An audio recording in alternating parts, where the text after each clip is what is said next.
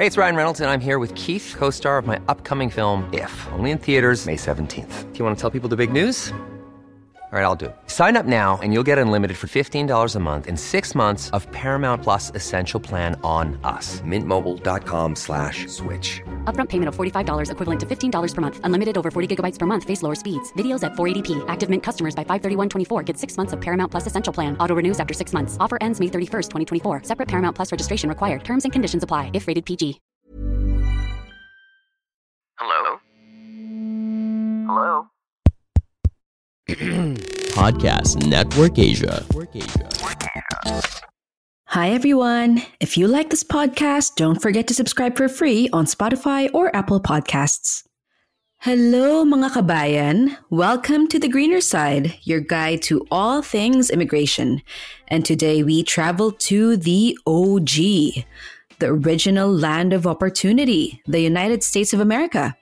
And here with us today is Christopher Cruz, an assistant professor of economics at the Grand Valley State University. He came to the USA last 2014 under an F1 visa, which is the USA's student visa, and he will tell us all there is to know about it. Thank you so much, Christopher, and welcome to The Greener Side. Well, thank you for having me.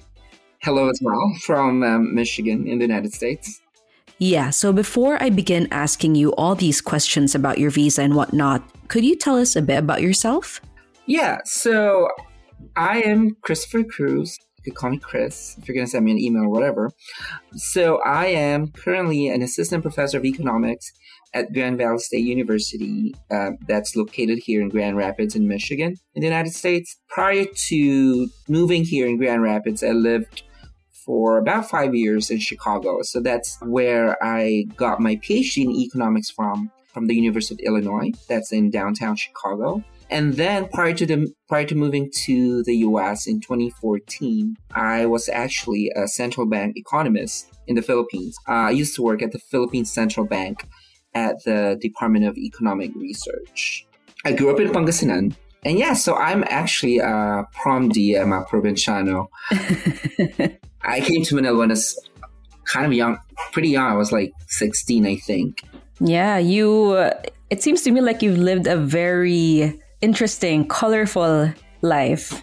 I definitely had tons of experiences and the fact that I basically lived in several places and met all sorts of people along the way, then to some extent I've lived a colorful life. Mm-hmm. And could you tell me, Christopher, so Chris, why did you choose the US of all the countries you could have gone to pursue your education and to eventually work in? Why the US? It's really the fact that the United States still has the best universities in the world.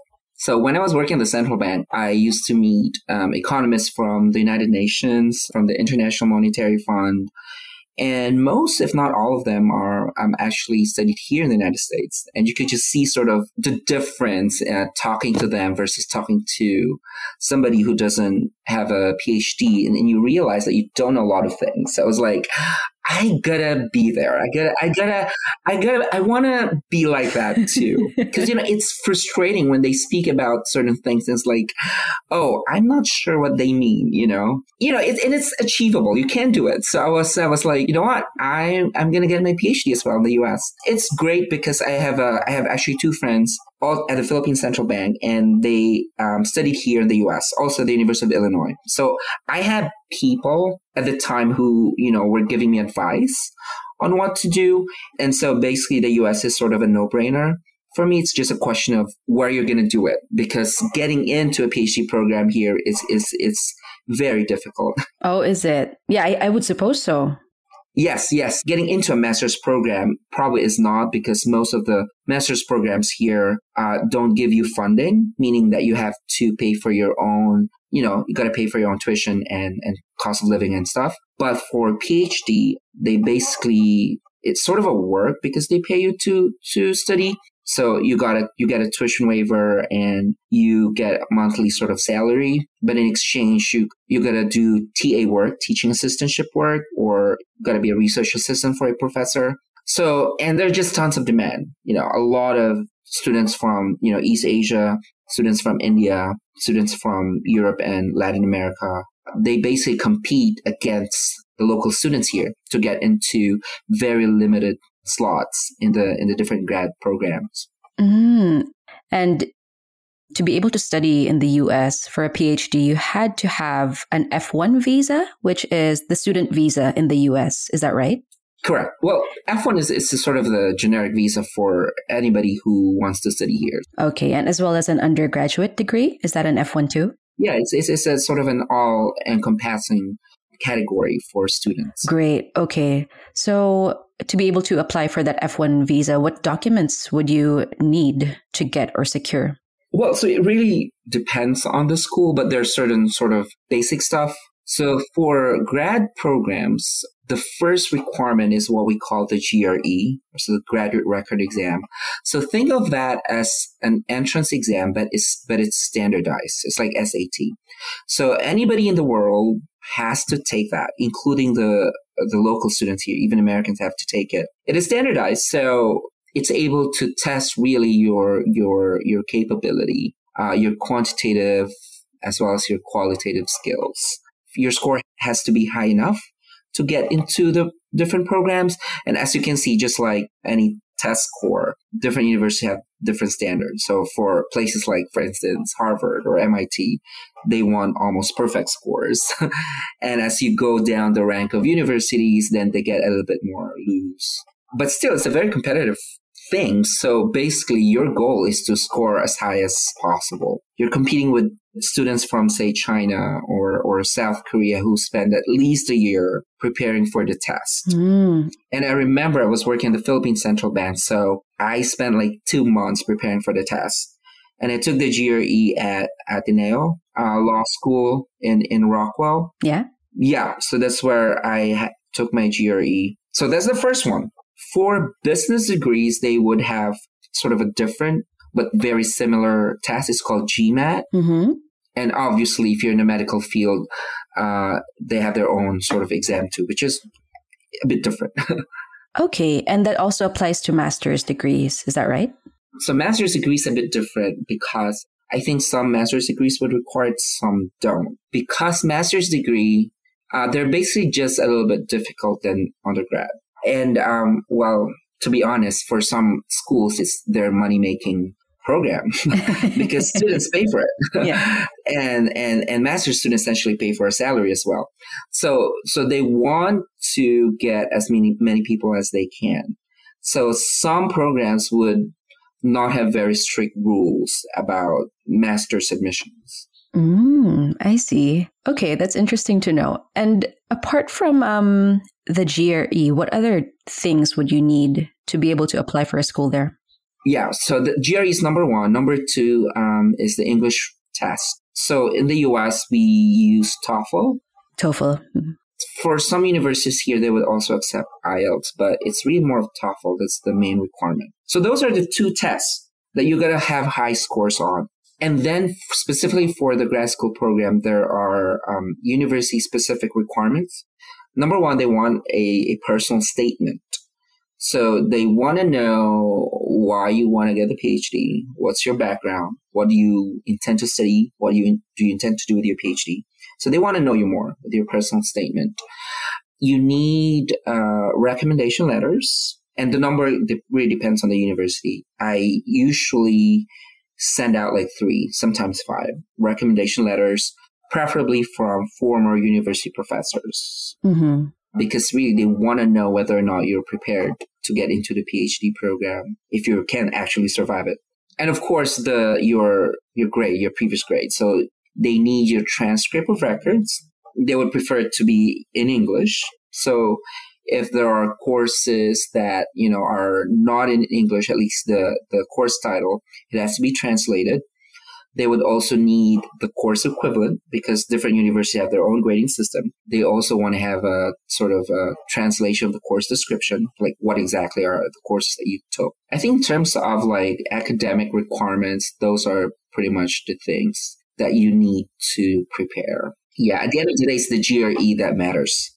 No matter how good your recommendations are or your personal statement, the GRE will tell them exactly how, if you're capable of getting the PhD.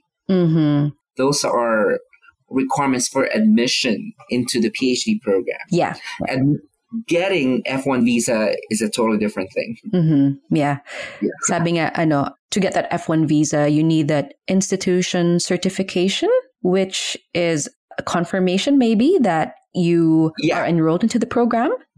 Yeah. So basically what happens is that, so you send those out, right? And then they give you your admission results, just like UPCAT results, sometime from January to March. It really depends on the school. Okay. Basically, they will give you what we call I-20. Mm-hmm. So basically, it's a document that says that you are admitted to a specific program, and then that will trigger the process of getting the F1 visa, basically. Yeah. So once you get that F1, you will need to prepare a few things. The first, I guess, would be this USCIS form, which is pretty standard when you apply for any visa. So when you apply for a tourist visa, you also fill this out. So basically, the document asks for all your personal history, your information, your family, your background, your income. Actually, more than anything, you need to have funds in order to finance yourself. So they need to know that you are financially capable of maintaining yourself here. Yeah, and how much is deemed enough? It really depends on the university, because some universities are more expensive and some locations are more expensive. So they expect you to have more. In my case, I remember I just need to have something like, at the minimum, $20,000. $20,000? Mm-hmm. Yeah, so you just get a sort of a proof. If you apply for a visa, that show money kind of thing. Yeah. So it's kind of like that. Yeah. So does this sufficient funding include your enrollment fees as well as your day-to-day fees for living? It's sort of a catch-all. It doesn't really include tuition because you don't have to pay tuition fees here. But at least in my university, you have to pay miscellaneous fees. So that means every semester, I still have to pay something like $1,000 miscellaneous expense. So I have to budget for that in addition to my regular expenses. Yeah. So you don't have to pay tuition, but probably people in masters or undergraduates would have to include that fee? Typically, they do, unless they're very lucky that they get scholarships or funding. But typically, masters and undergrad students from abroad basically pay for their own education. Yeah. And I guess that funding would also include like rental fees, maybe, if you are going to rent. Yeah, so they have like a sort of a cost of living estimate. So they would tell you that every month you should have this certain amount of money in order to live here. And the university you choose decides how much exactly you would need? Yeah, it really depends on the location. So you could just imagine if you're studying in New York or Boston or in California, it might be a bit more expensive just because those places are just a bit more expensive. Rents are more expensive. It's actually the rent. I think the rent is the major expense if you're a student. Yeah.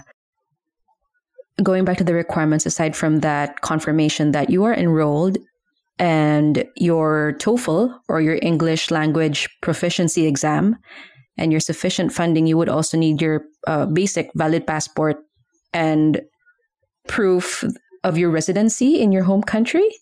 I'm not sure about the proof of your residency, but I guess the passport will be enough, right? Because that's where they'll put the visa. Yeah.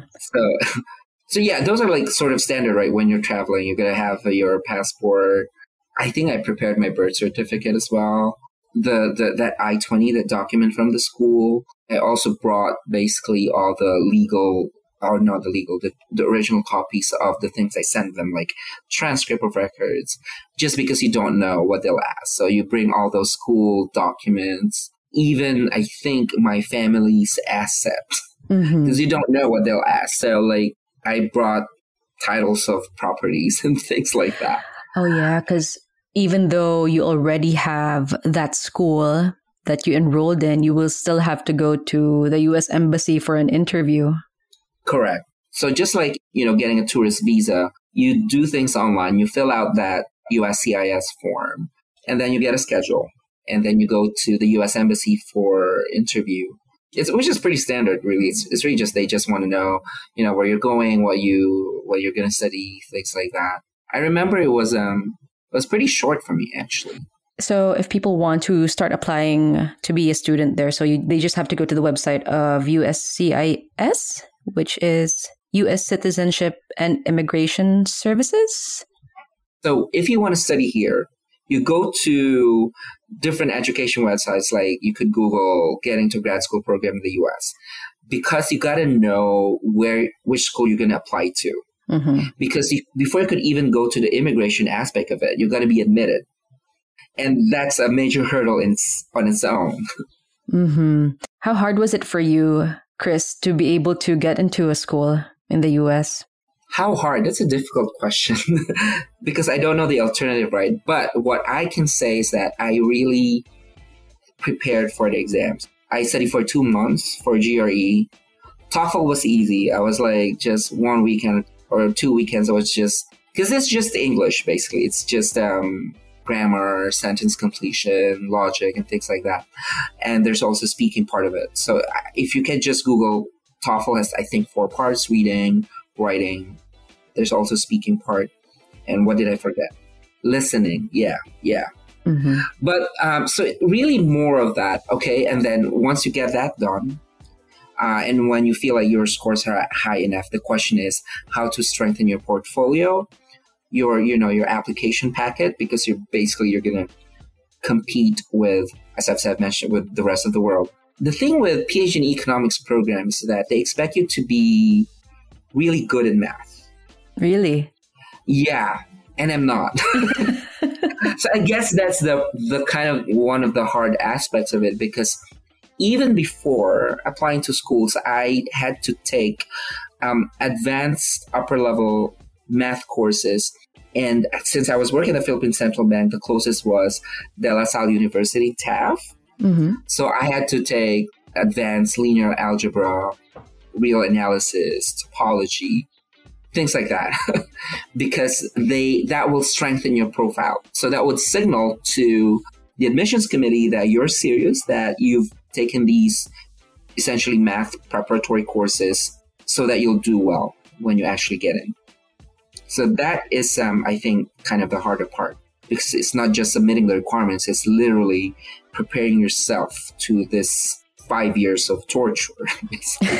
Yeah. And I suppose that the requirements to get that student visa would be the same today, except for the vaccine. They would probably ask you if you have been vaccinated. Yeah, well, before they require you. So it's a requirement, but you don't have to get the vaccines. So there's sort of a battery of vaccines, which I'm sure you probably, gotten them as well when you went there in New Zealand, like MMR. What is that? Tetanus? Mm-hmm. Yeah. Yeah, so those kinds. Actually, I remember because my mom doesn't remember every single vaccine that I got. So what ended up happening is when I got to Chicago, they had to repeat. So they have to give me basically all of those requirements. So they just want to make sure that you got it. It's something that you can do when you get here. So, but I'm not sure, but I'm guessing right now the COVID vaccine is already a requirement as well. And only because I think some universities have started to require it to their own students.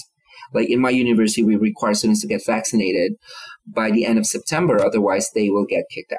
Some universities have not. So I know West Michigan University in Kalamazoo has not required the COVID vaccine. And Chris, how far ahead would you have to prepare to be able to go to university? Because there is a timeline in between where you have to apply and you have to go to immigration for your interview and you have to wait for their approval. So how long a time would you have to give yourself? Well, okay, so I think the major sort of the start that you have to think about is the sort of December, January deadline. So that's the deadline for sending your application. That's the start of the year, and you get your offers, your admission offers starting actually sometime January to March to May. And then you choose if you have several offers. And I remember I had a couple of offers then, and I had to choose which one to go to. I think I got mine sometime in maybe March or April. Once you get that confirmation that you've confirmed to the university that I'm actually going to your university, then the next steps, they will send you the I-20, and then you'll start the immigration process. Mm-hmm. So that's in between April to May or June. And then you fly to the US sometime in August because we start school here in August. So you have to prepare far ahead, like hindi pwedeng 2 months before school starts. No, because the December deadline is the December for application. It's the deadline for application. Preparing that application requires time, as you can imagine. Preparing for the GRE, getting your TOEFL scores, getting your letters from your professors, and maybe enrolling in upper level math courses. That takes time. You can't do that in the same year, basically. Yeah. So a year in advance talaga to be safe.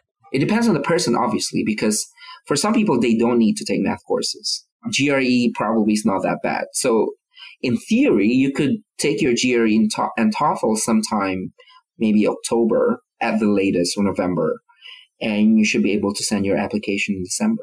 If you're smart enough to do those things. If you're smart enough, that's the thing. Yeah. And Chris, for anybody who wants to study in the US, what advice could you give them?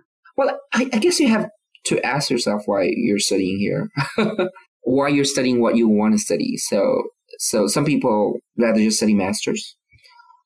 Some rich kids out there would want to get their bachelor's degree here. And some crazy kid like myself would want to get their PhD. Mm-hmm, mm-hmm. And, spend their 5 years here. I think especially for PhDs, it's a commitment. You've gone through all that process, that difficult task. You want to make sure that when you get in here, when you fly in here, that you finish it. A lot of people don't. That's the problem. Either because they don't pass the comprehensive exams at the end of the first or second year, or they just feel like PhD is so difficult they can't do it, or at some point they realize that, it's not a life for them. But it's a huge investment. So if you don't have rich parents to back you up the entire process, you really got to prepare for it mentally, emotionally, I think especially financially. Mm-hmm. Yeah, and matanong ko lang, are there any affordable universities there at all? Because for me, it seems to me like the US is just full of really expensive universities. Is there anything like for the Filipino budget? Well, the thing is, the Filipino budget is huge variation. Yeah. I mean, I don't know what the Filipino budget is because I know there are a lot of extremely wealthy people in the Philippines. But one thing is for sure, you have to have a certain level of financial capability to come here. And I think that's the major constraint for a lot of people because if you're working there and if you're not earning enough, then you won't be able to pay for GRE. GRE itself, something like $200+. The same with TOEFL. So that's how much is that? That's already $400 or $20,000. Plus every university that you send your application to, there's an application fee. Yeah. You got to pay for that as well. So even the application process is expensive. Mm-hmm. So if you're not capable of financing that part, and that's the major requirement, it's like the door. If you can't even open the door, then you can't do it. I suppose so, yeah. And yeah, I mean, you've studied in New Zealand, so you know what I'm saying. It's not a cheap process. Oh, it's not at all. But are there any scholarships there that are available to Filipinos? I suppose there are a lot.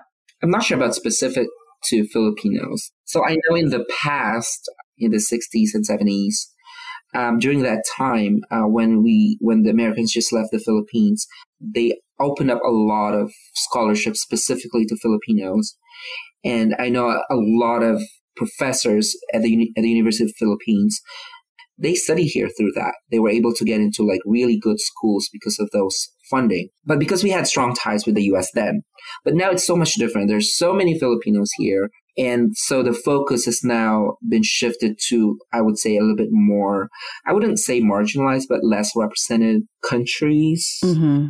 But there are tons of scholarships that are available out there. There are university scholarships that you can apply to. Not all universities are expensive.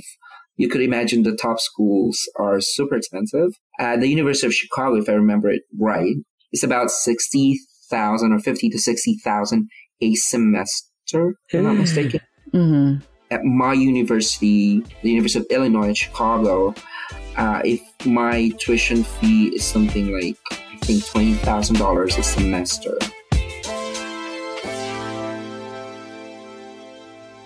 Hi, I'm RJ Ledesma. Get inside the heads of the country's sharpest and most innovative business personalities and entrepreneurs. Hack your way to success as you learn more about how they think about business. What are their best practices and success secrets? How do they innovate their businesses during the pandemic? And what opportunities do they see in the new normal?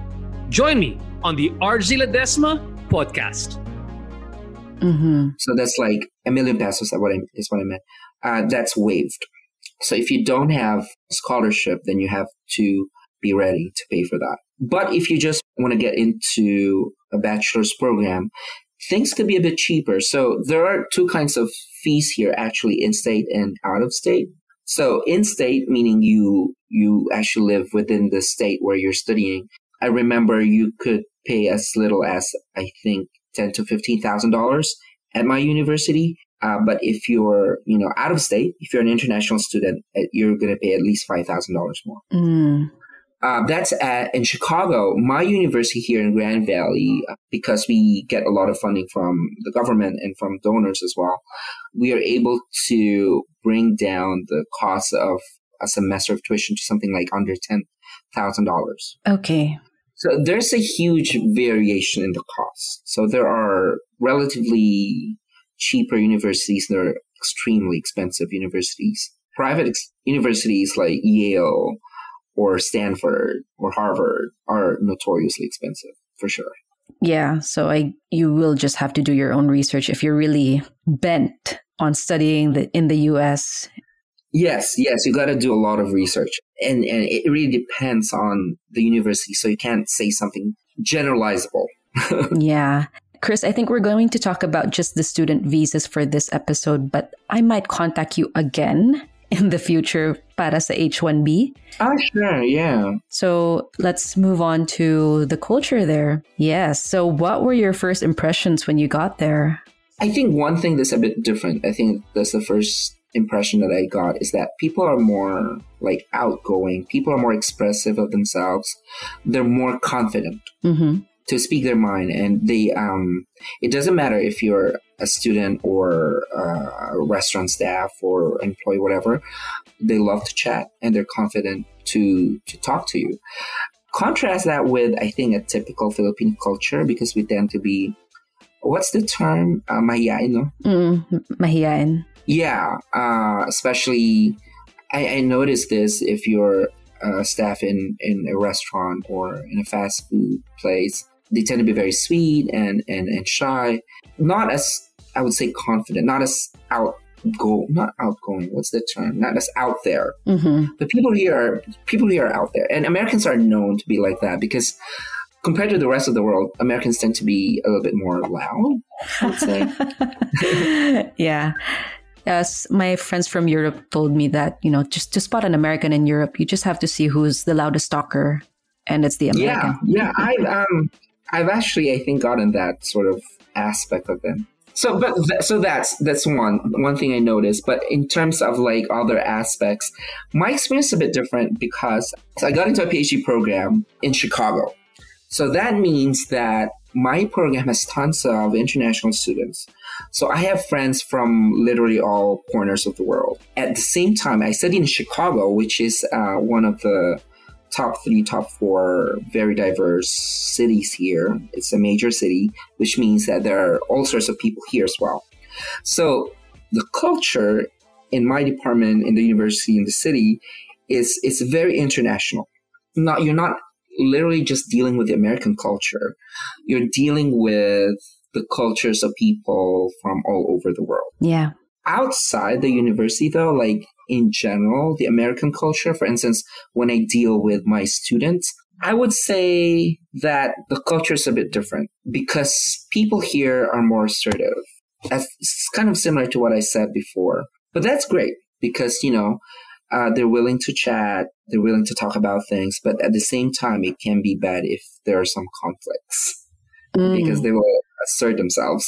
But in terms of like food and stuff, I would say a bit different, but not really. So, because in the Philippines, my lifestyle is, I wouldn't say international, but I was very open to, all sorts of cuisines.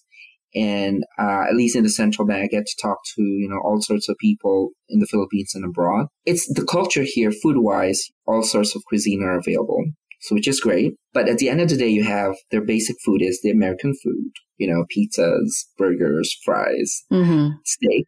Some of it I like more when I came here. For instance, I love steaks now. I love salad here more than when I was in the Philippines. But that means that I don't have the same kind of access to Filipino cuisine, especially here in Michigan, because actually there's no Filipino restaurant here in my city. I have to go to Detroit to go to a couple. I have to content myself with, Vietnamese food or Chinese food or Korean food because they're kind of close to our food. So yeah, you just have to realize that, your life is going to be more diverse now. It's more international. So if you're somebody who only eats Filipino food, then that would be a problem. Yeah, I bet. But other than that, I don't see any large sort of cultural difference because I guess in the Philippines, a lot of people are already very Americanized to begin with. And I think I'm one of those. Mm-hmm. If you go to BGC and people who live there, the kind of lifestyle they have is kind of similar to what we have here. Yeah. And let's go to the academe. How different is the education system there from your observation compared to what you had experienced back home? The thing is, so I studied at the University of the Philippines in Diliman. And at least at the School of Economics, most of our professors study here in the U.S. So the kind of education that we got there, at least I got at the School of Economics, is pretty much the same kind of education that I give my students here. Mm. The only difference, and I think it has nothing to do with the school, but the culture in the Philippines, at least in UP, there's not much hand holding. So basically the teacher will just say, all right, our exam is next week, coverage of chapters 1 to 5. And you'll probably ask what types of questions, and they'll answer. But it stops there. You study, you go back home, you study. Here, at least for the undergrad, it's a bit different because we provide sample exams, we provide study notes, and we conduct review sessions, basically to make sure that they're prepared for the exam. So I'm not sure if that's also true in the Philippines now. I don't know that, but I feel like that's a generational thing. And a little bit more cultural. This with respect to undergrad. With respect to grad school, though, it's pretty much like my UP experience. They teach and they give you problem sets and they tell you what the coverage is for the exam and you're pretty much on your own. That's why it's hard. Yeah, that's an interesting note about the undergrad. It's really a lot of hand-holding. Hand-holding is sort of the key. It doesn't matter whether you're teaching in a top school. I heard students at top school are also clamoring for that. So I think it's more of a generational thing that the students have become more needy. They basically can't function on their own. They're not as independent as the previous generation. Oh, wow. I never really thought of that. That's the first time I've heard of this type of talagang dependence on their teachers. Yeah, and the problem is that when students don't do well, it's never their fault. It's just that the teachers are not teaching well. But I thought they were assertive. Yeah, they assert that it's never their fault. Okay. So, but that is for undergrad. For grad school, it's a bit different. And actually, it's totally different because you have a very sort of international class. Like only about 50% of students are Americans, and it's super competitive that it's just different. There's not much hand holding. Yeah. And since you graduated from your PhD, you've begun working as a professor, assistant professor. So how about the work culture? How different is the working environment there compared to the Philippines? Well, it's very hard to compare because I'm working in the academia here. In the Philippines, I work in the private sector at Nielsen, also in the government. So that means I'm working with a team. I'm under a team. Bosses there basically, only few have their own rooms. It's sort of an open space kind of environment. Mm. So there's more collaboration there. I spend definitely more time in the office because, you go in like 8 or 9, and at least in Nielsen, sometimes we would leave like early morning. At the central bank, it would depend, but sometimes we would leave like 7 or 8. Sometimes you could leave early. But you're working with a team, so a report is an output of several people. So there's always somebody like either following up with you or you need something from another person. So there's a lot of collaboration. In the academia, it's different. Professors here are pretty much sort of independent. They work on their own. Even in Chicago, where I studied, the professors are just in their offices doing their teaching preparation, but most of the time doing their own research. That's the same kind of culture that I have here. Like I'm in my office most of the time doing my own thing. That's not necessarily a U.S. thing because I'm pretty sure the University of the Philippines professors are also like that. It's a field kind of thing where you're working. Mm-hmm. I know, though, that in terms of the private sector, there's also a lot of collaboration here. So I think in terms of work culture, it's pretty similar. But one thing is for sure, they expect you to be kind of workaholic here. I think that's the sense I'm getting. I know Americans are some of the most, I wouldn't say hardworking, but they spend a lot of time in the office. Mm-hmm. But not as bad as other countries like China, for instance, where they do have this 996 kind of culture. It's like 9 a.m. to 9 p.m. 6 days a week. Yeah. Yeah. In academia, the problem is that you essentially work the whole time. It doesn't matter whether you're home or in the office. You're doing your own research. You're thinking about your research, even if you're not typing. And I think that's working. And I heard in the States, there's this very individualistic spirit when it comes to one's ambition. If you want to get somewhere, you have to rely on yourself. And you can't ask for help from other people. Is that true? No, you can. I think that's a misconception. There's just a focus on getting things done by your own. Like, if you want to get ahead, you're going to work your ass. That sort of independence is not only present in work culture, but in families as well. This is a problem for a lot of like middle income to low income families, not necessarily wealthy families. Some kids have to basically finance themselves to go to school. Yeah. Because their parents won't finance their education. Especially true if you're low income or middle income. For wealthy families, that's not necessarily true. A lot of kids, they don't have student loans because their wealthy parents or wealthy grandparents paid for their school.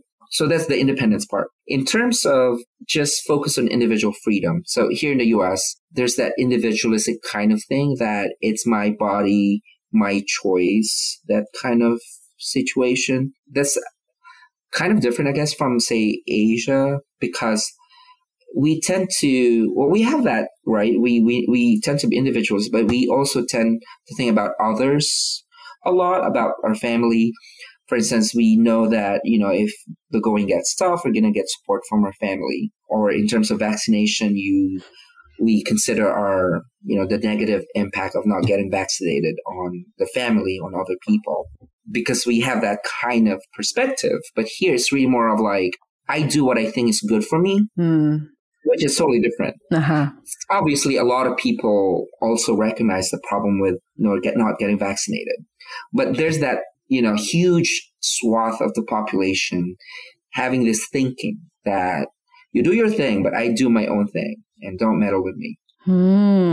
So it's really very individualistic. So there's no consideration for the group, or at least less than what we in our culture. There's definitely, people recognize, for instance, like gun laws, which is a very controversial issue here. People want to have their guns, right? It doesn't matter, like, if I accidentally kill someone, but I need that gun in my home. And others would say, wait, what if we limit that because we want to, I don't know, maybe limit the probability that you're going to kill somebody in the future. Some people would recognize that's a solution, but some people would say, I don't care. I got to defend myself. It's my constitutional right to own my own gun. Mm-hmm. Yeah, and this is a sensitive topic, Chris, but recently there have been some attacks or discrimination against Asians because of the coronavirus. Have you experienced this yourself? No, not really. Actually, not at all. And is the environment as hostile as we are made to believe? I'm in academia, so who I work with and who I deal with are a little different from like the average person in the street. You see a lot of discrimination actually in the street or in the train station. So basically I drive here all the time, so I'm not exposed to that. So when I say that I don't experience that, and I think the reason is that I am sort of in this sort of little capsule, or I'm kind of sheltered from it because of my work and where I work, my lifestyle. It's not exposed to that kind of discrimination. And I think, and this is, I'm not sure about this, a lot of these discriminating people, they target maybe like older people. Ah, okay. People who think that they can't defend themselves. So you've seen this kind of old guy in New York who was, I think his face was cut by a knife or something. And you have this Chinese lady in California who was attacked. She was old, so it's kind of frail. And there's also that language when they realize that you can't speak English well, they feel like they're more emboldened, that they're more confident to attack you because they know that you can't defend yourself. Mm. So there's that. And I think there's also an income factor there. When they know that you're maybe poor, low income, they could just attack you. But if you're not old, if you're not poor, if you look strong, they would hesitate to do that. Is the environment changing now, or is the level of this discrimination still the same from last year? Well, I think it's gone down. There was just some instances, but I think people now realize that the problem with COVID is not people just not doing the right thing. And it doesn't matter what your race is or where you came from. That's where there's a problem. Is people don't want to get vaccinated. People are not wearing masks. People are being careless in whatever they're doing. And they're getting people exposed to the virus, and therefore people are getting sick. So, no, I think there's this realization that it's no longer a foreign thing. What's causing this pandemic to be extended, to continue, is basically our own fault. Yeah. And could you tell me about the standard of living there? How different is it from back home? Well, just like in the Philippines, when you earn well in the Philippines, you're going to be okay. Same thing here. If you earn well, you're going to be fine. I think I just want to, because as an economist and I teach this in my class, the only difference I think is when it comes to access to resources if you're poor. So here, if you're unemployed, if you're not earning enough, you get some support from the government. So there's unemployment benefits, there are welfare programs, there's food stamps, things like that. We don't have that in the Philippines. So if you're poor in the Philippines, you could literally die of hunger. Because there's no government support. Not here. And if you get sick, are you paid for by the government? No. So, it depends on your job. So I can only speak about my job. Because I'm a salaried employee, I just have to do my job. I don't have to clock in. And if I get sick, I have my health insurance. So no, the government doesn't pay you. At all, for any condition. Talagang sa HMO. Right. Unless you're talking about disability. So when you become disabled here, meaning you can no longer work, then you could apply for disability benefits, which basically means that you get paid a certain amount of money, not very high, every month, because the idea is that you can no longer work. Yeah, but to ask you, after all of this, I just need to ask you, Chris, do you think the grass is greener there in the US? I think it's kind of relative because on what definition of greener is. The common notion of greener is that is your income higher. True. My income here compared to what I could be earning back home is much higher. Am I happier here? Do I have more friends here? Is my lifestyle any better than compared to the Philippines?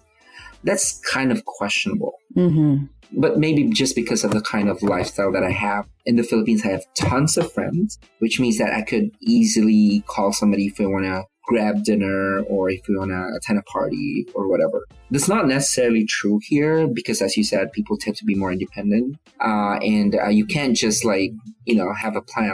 It has to be planned. Like, we will have a party and you got to announce it in advance, send invitation in advance. Okay.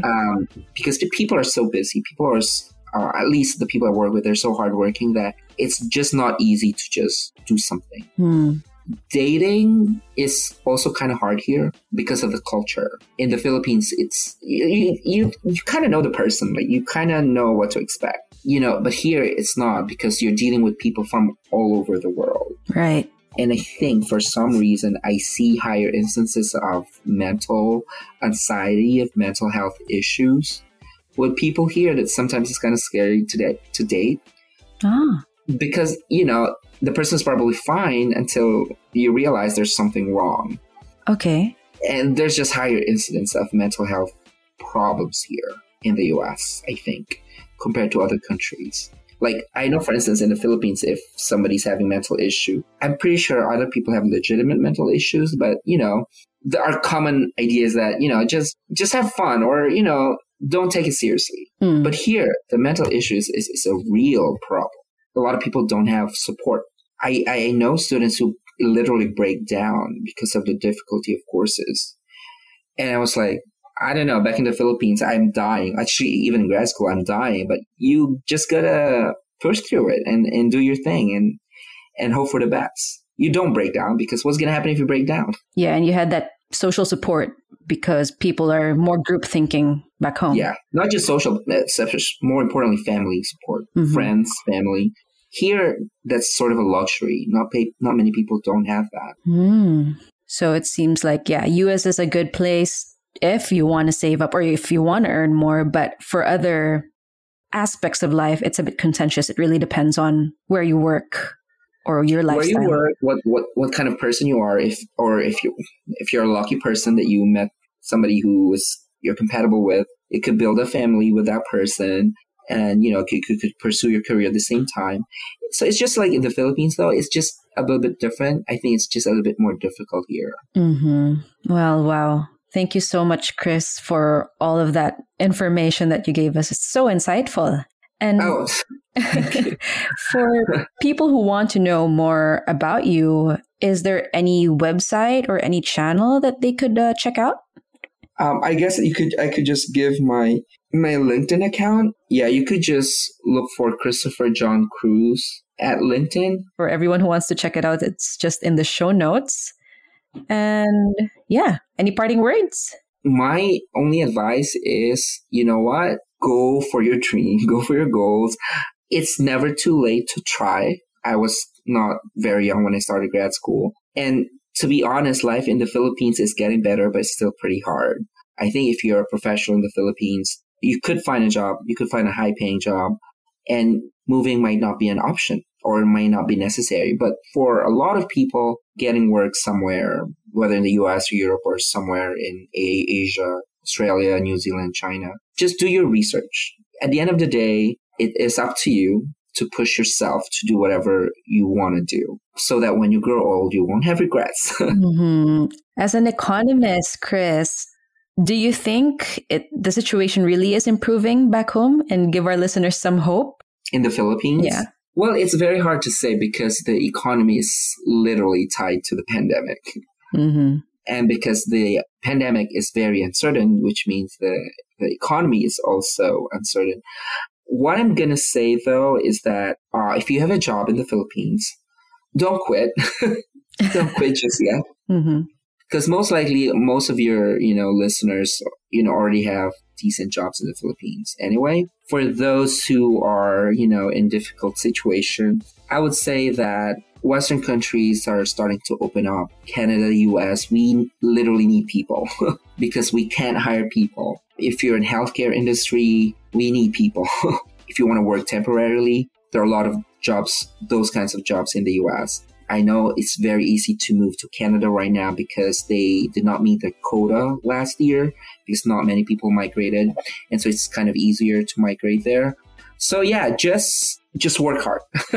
Mm-hmm. You can't get things for free in the world. You see people who have maybe good lifestyle, who are earning a lot of money. For the most part, they work hard to get there. Unless you're a Kardashian or an influencer or whatever. Money's not easy. Getting somewhere is not easy. Achieving your ambition is not easy. You got to work hard. And don't be envious of these people. They work their asses. While you are sleeping, they're not. While you are drinking your coffee or partying, they're probably studying. They're working hard. You don't know that. You only see the final outcome. That's correct. You just got to, do your own share of work. Mm-hmm. How inspiring. Thank you so much. I don't know if it's inspiring, but I'm just saying my story. And very realistic. Yeah. Well, thank you for having me. It's nice to chat about this because, to be honest with you, it gave me time to reflect about my past 7 years here in the US. Of course. It's a pleasure. And for anybody who wants to study in the USA, we've got a few links in the show notes for you guys to check out. And if you like the show, do reach out to us on Facebook, Instagram, or an email, or you could buy us a coffee. Thank you for listening and see you in the next 2 weeks. I'm Kring Lacson with Christopher Cruz, and this is The Greener Side.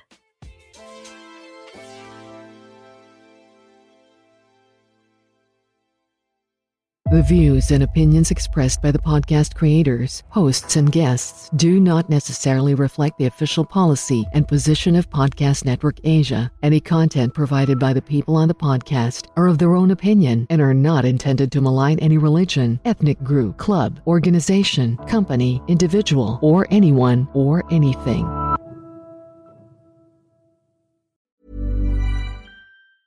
Planning for your next trip?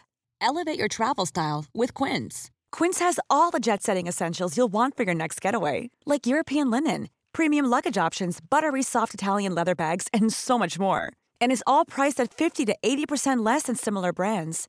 Plus, Quince only works with factories that use safe and ethical manufacturing practices. Pack your bags with high-quality essentials you'll be wearing for vacations to come with Quince. Go to quince.com/pack for free shipping and 365-day returns.